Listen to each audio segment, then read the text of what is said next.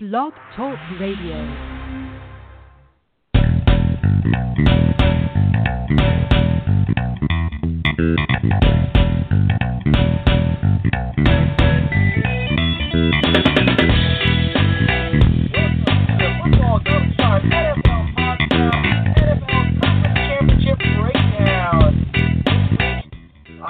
Wong and Brian Whitfield, our senior staff writer, will be breaking down the results of the NFL Conference Championship games this past weekend, and we'll sneak peek a little bit at Super Bowl 51. But without further ado, Ryan, I take it that you're done celebrating now. It's been 48 hours. Isn't that the rule there? After you guys win an AFC Conference Championship game, you only celebrate for 48 hours and you're all set? Oh, hell no. I celebrated for all of 2 hours, and I've already started to wrench my stomach into knots over every possible thing that could go wrong in the Super Bowl. So we've moved far beyond that. Unfortunately, our expectation, it's not that our expectation here is a Super Bowl victory. It's just that nothing else is worth it to us. So it's pretty much always championship or bust. So until they actually raise the Lombardi, I'm never relaxed. Yeah, well, I can tell you, I can respect. There's a lot of things that I respect about the Patriots right now. I'm not going to get into it though, because I think your head's already too big. We'll wait for us to get to that segment, and then we'll talk about it. So let's go get you rolling here.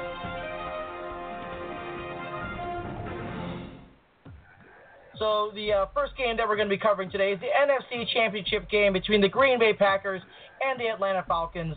Falcons ended up winning rather handily, 44-21. Over-under in the game was 61. It hit the over at 65. No thanks to the Green Bay Packers. And the Atlanta Falcons were favored by 4.5, and they covered that spread. Now, the Packers had an 8-game win streak come to a crashing halt this past Sunday. After putting up 30-plus points of offense per game in the first two rounds of the playoffs, the Packers didn't even manage to score on the Falcons until the third quarter, 35 minutes, 41 seconds into the game. I got a lot more to say breaking this down, but let me get your thoughts first, Ryan. What are your thoughts initially about the Green Bay Packers and Atlanta Falcons and how they performed in the NFC Championship game? Yeah, as I tweeted out to you on Sunday, I would like every podcast stricken from the airwaves where I've called Matt Ryan a choker. Yeah, no, I feature those. I'm going to collect that into one place and feature that as a podcast, by the way. Your greatest hits on Matt Ryan. Yeah, he's starting to prove me wrong here. I'm hoping he's saving the choke, against my Patriots in 2 weeks here. But obviously he played unbelievable in this game. Julio Jones played unbelievable in this game. The weapons were on full display. The defense was aggressive. They were flying all over the field, and they really hit the Packers in the mouth. I think what it came down to was you did see it eventually at the end that Aaron Rodgers just didn't have enough of a supporting cast around him. He didn't have, he needed some, facsimile of the running game, which they weren't able to produce. That defense is awful in Green Bay, and they were no match for the amount of weapons the Falcons had. I will say, and I kind of had this take last year. It looked like he was going to prove me wrong, and I know he had an unbelievable stretch, so maybe it feels like a weird time to say it. But he is only 10-7 in the postseason, Aaron Rodgers, over his career, and for a guy who's allotted a lot of times as the physically most gifted quarterback in the NFL, or the people that will argue that he's better than Brady. It's one thing to only win one, but to only go once in 10 years. Manning had this knock about him, and he was 1-2 at the time. And he'd taken his team to 3 Super Bowls, and he didn't always have an all-star cast. So. The years where he made Austin Collie and Pierre Garçon, home recognizer, homemade names. And, exactly. So at some point, Aaron Rodgers needs to have that moment. And I thought this year was going to be that moment for him. And that doesn't mean he had to win the championship, but he really did need to win this game, I think, to carry them. Because otherwise, his legacy is eventually going to be, and there are always, the excuse makers and the apologists out there says that Mike McCarthy's not a great coach, which I agree. that he doesn't have, a ton of – he usually doesn't have a great defense, and I'll agree with that too. But at some point, he just went on that historical run. He just needed to get one more game in there to really cement his legacy as one of the all-time greats, in my opinion.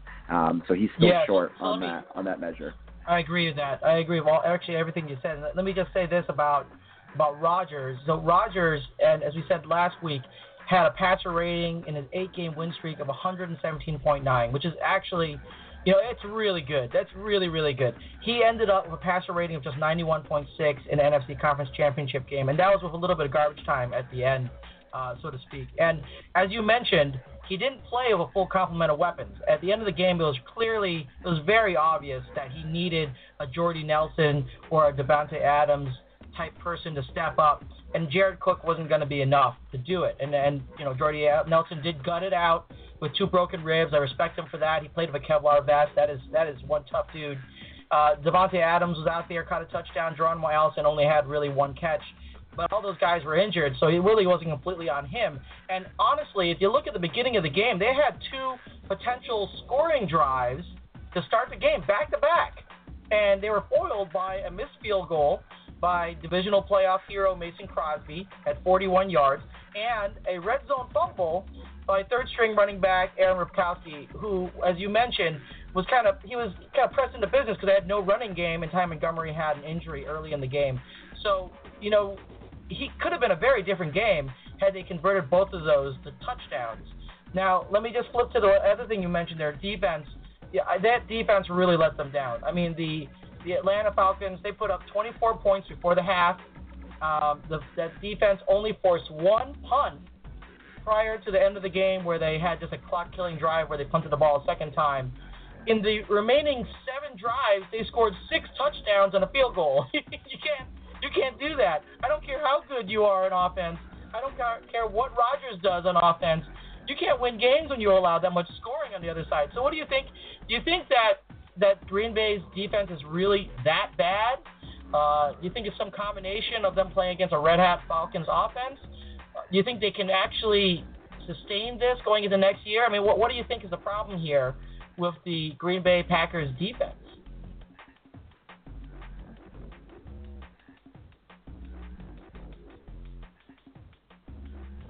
Okay, Ryan, I think you might be on mute. Yeah, I am. Sorry about that. I'll just pretend it had excellent analysis, everybody. That was excellent analysis. Sorry you didn't hear it. No, I would say, the problem is that I would say the Packers have maybe 2, total good players on that defense, and that's really me giving 1 guy a good and 2 guys a half good. I obviously would take Clay Matthews on my team. But, right. Then I'd give, Micah Hyde is an okay player, and, Peppers is a good player, but well past his prime at this point. He's been playing almost my entire life. Agreed. So when that makes up, pretty much the entire studs on your defense, and you got Gunter matched up on Julio Jones, that's not a recipe for a good day. So I think the Packers had now some of the deficiency in their defense, but they've been, since Tremont Williams and really Charles Woodson, they really haven't had a good play in the secondary. So I don't know if they need to revamp their scouting, and find some guys in the draft, right? Better going forward. But I would say overall, this defense is a mess, and Clay Matthews is only going to get older, so they don't have if they want him in the picture as part of a key part of this defense going forward, they don't have forever to kind of revamp and rebuild. Yeah, I totally agree with that. And as another kind of putting the nail in the coffin here, the Packers, and I tweeted this out after the game, they trailed by an average of only 10 minutes per game throughout the regular season. On the NFC Conference Championship game, they trailed for over 53 minutes, basically just from the get-go. It just kind of goes to show you can't just be an offensive team and win enough games in the postseason consistently, and that was really on full-on effect by the Green Bay Packers. But let me turn to the other side for a second. Let's give some credit to the Falcons. They were firing on all cylinders. Matt Ryan put up 392 yards, 4 passing touchdowns, rushing touchdowns, 0 interceptions. Only the 4th time in history in a conference championship game that a quarterback put up 4 passing touchdowns and a rushing touchdown. Now, Matt Ryan has now thrown 18 touchdowns and 0 interceptions in his last 6 games. He has a passer rating this past weekend of 139.9, which is just blow the doors off, which, by the way, is only his 5th highest passer rating of the season. So he's actually performed better than this 4 times during the season. Now on the other side of the attack, the offensive attack, both running backs, Devontae Freeman and Tevin Coleman, managed to chip in a touchdown apiece, just like they did in the divisional playoff game. And Julio Jones, oh my goodness, even with 3 different foot injuries, played his 2nd most productive NFC Championship game of his career with 9 receptions and 180 yards and 2 touchdowns. He actually had 182 yards and 2 touchdowns in his last NFC Conference Championship game, which they lost. So, wow, we shouldn't forget also the free agent signing of Mohamed Sanu, who was really significant in what he did. And the Falcons have now scored at least 28 points in 11 of his last 12 games. I mean, what do you think? I mean, this seems legit to me. I think that this offense, I know that there's a lot of talk about whether this is a better offense altogether as a whole than Bill Belichick's offense or not. But, I mean, you got to say that this offense has got to be one of the most threatening offenses in the NFL and probably the most threatening offense on the NFC side by far, don't you think?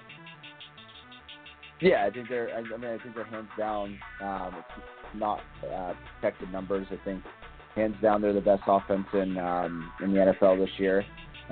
They haven't had an easy schedule. They did have to go win a big game in Oakland early in the year. They almost beat Seattle earlier this year. They won in Denver, against one of the best defenses of our lifetime. So they're definitely, battle tested in that sense a little bit. I think the run they're on right now is a little bit padded. I think the 2 toughest matchups they could have played in the playoffs were either the Cowboys or even the Giants. You know what I thought about that defense this year. So I think absolutely. that they were lucky to miss both of those, and they did get a bad Packers defense this week, and the week before they had an Earl Thomas-less defense and a Richard Sherman on one leg defense. And I think that really did help them get to this point where they've looked so good in the postseason. But with that said, my knock on Matt Ryan has always been, the game I always come back to is that DC goes 8-0. They win in Virginia Tech, and they're the number 2 ranked team in the country. And he comes out and throws 3 interceptions to Florida State, a team who finished 7-6 that year, and only threw 2 touchdowns in that game. And all of a sudden, DC fell to 8-1, and they ended up losing 2 more games and finishing that year 9-3 when they actually were ranked in the top 5 in the nation. So, those kind of performances have always come against bad teams, and that's why it's always been such a choke on his part. Is if you go out and lose to a good team, people can understand, but it's when you underperform against bad defenses. So the fact that he hasn't done that, you can't take away from it what he's done over these last 6 games here. And I think that they're absolutely hands down the most talented and deep offense, especially with the Patriots not having Gronkowski right now. Right, yeah, and I'll tell this quick story. I actually saw Matt Ryan play for Boston College at Boston College against Notre Dame.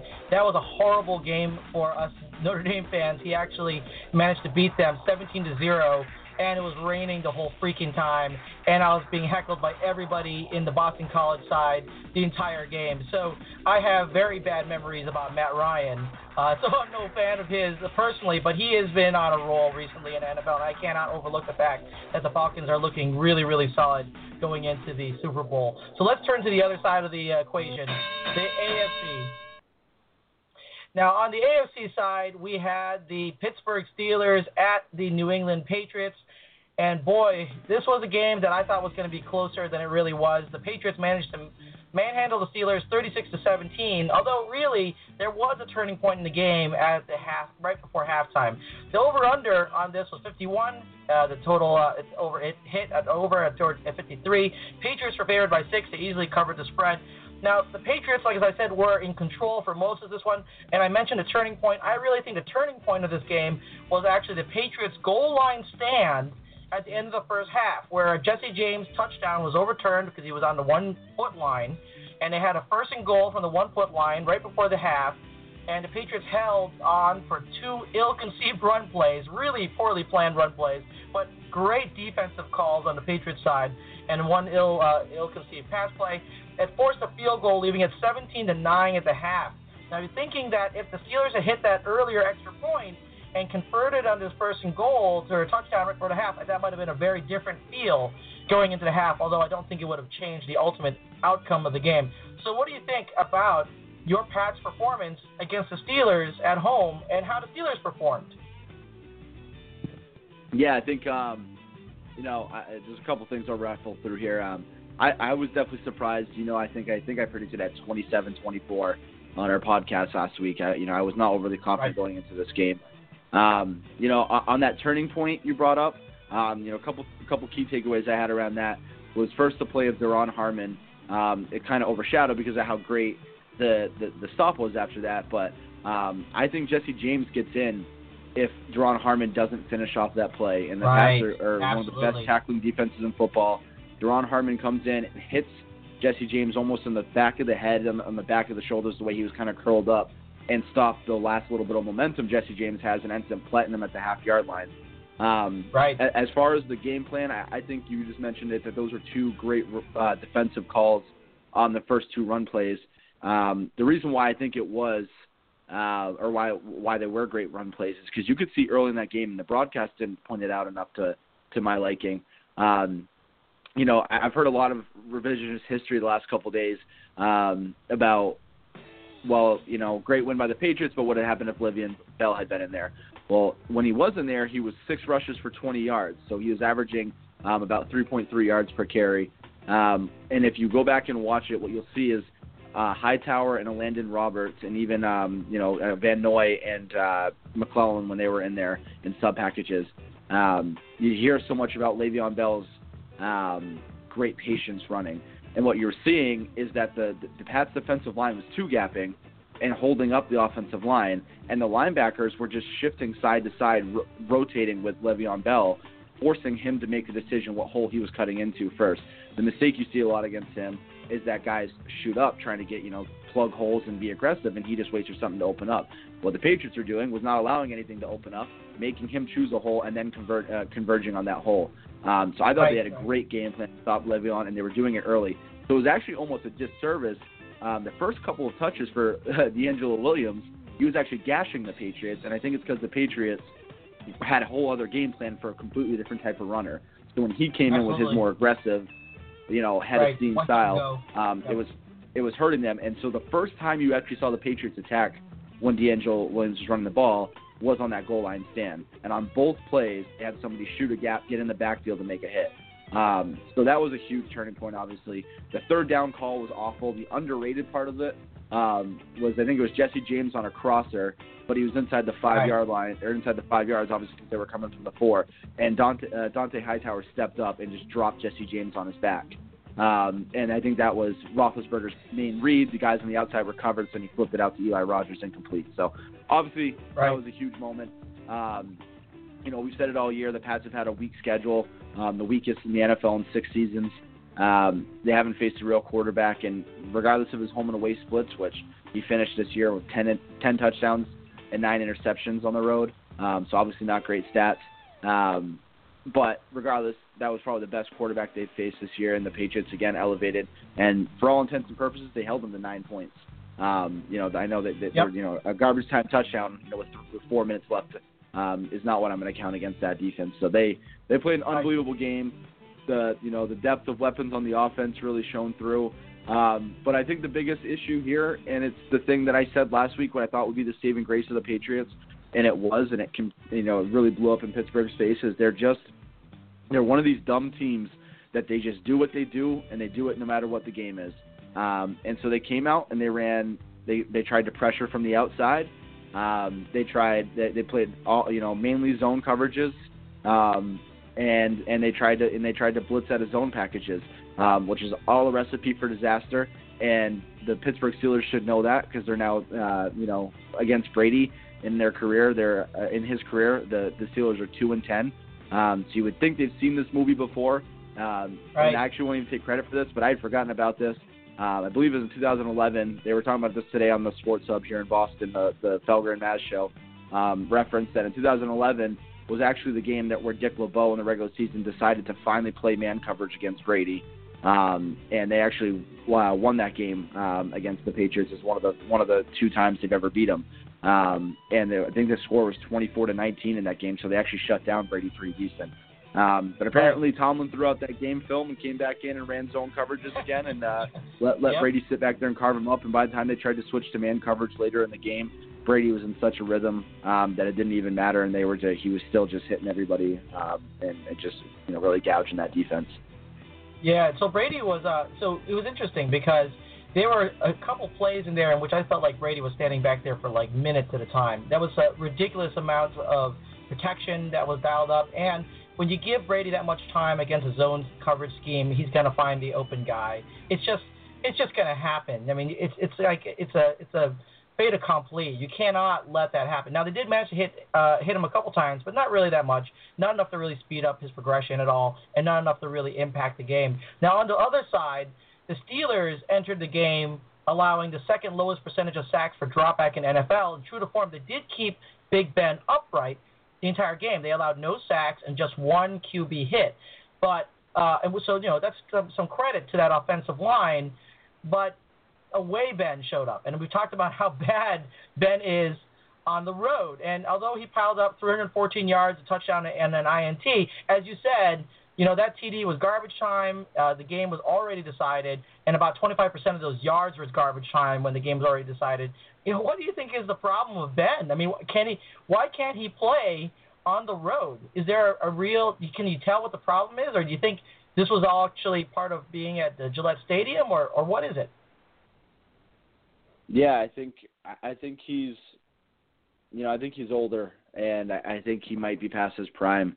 I think people are getting a little bit too used to what Manning did, what Brady's done, and they're starting to think that this is the trend that quarterbacks can play into this age. But I think you've seen kind of a steep drop off with Roethlisberger, as kind of the same you've seen with Eli Manning the last couple years here. It's not. This wasn't a one-game isolated incident. This wasn't a one-year incident. I mean, we've talked about this to nauseum. Right. This goes back to all the way through last season. It's 2 straight years. He's not a good road quarterback. So you can say, if it's this year, you could say, well, he only got Eli Rogers as a second weapon, and he had Wheaton and Martavis Bryant last year. And he does have Le'Veon Bell, and he does have Antonio Brown. But he's not the same guy on the road.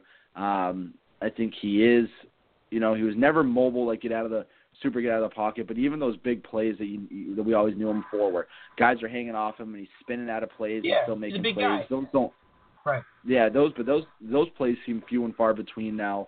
I think I saw some signs this year of a more docile guy. I thought it was kind of telling that he asked for Brady's. Now looking back at it, he asked for Brady's. His jersey for his office early in the season. We heard that on Mic'd Up. The conversation he had with him was almost of a guy looking back on something, and that almost seemed like a finite moment. Like, I might not get this chance again. Can I get your jersey after the game? And then the reports today that he's coming out saying he might be considering retiring. And there's a lot of people out there. I've heard on sports shows tonight saying that it's typical dramatic Ben. When he plays up injuries and then goes out there and plays anyways, and they think that that's what this is. But I think this might be a guy who truly is looking at it and seeing kind of the end of the road and seeing some of his skills decline. The way he plays, he takes a lot of shots, and I'm sure that's taken a wear and tear on his body over the years. And I think it's well within the possibility that Sunday might have been his last game of his career. Yeah, I mean, I'd be surprised if it is his last game. He has some guaranteed money left on his contract, and I know that's not the number one thing that you're thinking of as a football player, but it is pretty important.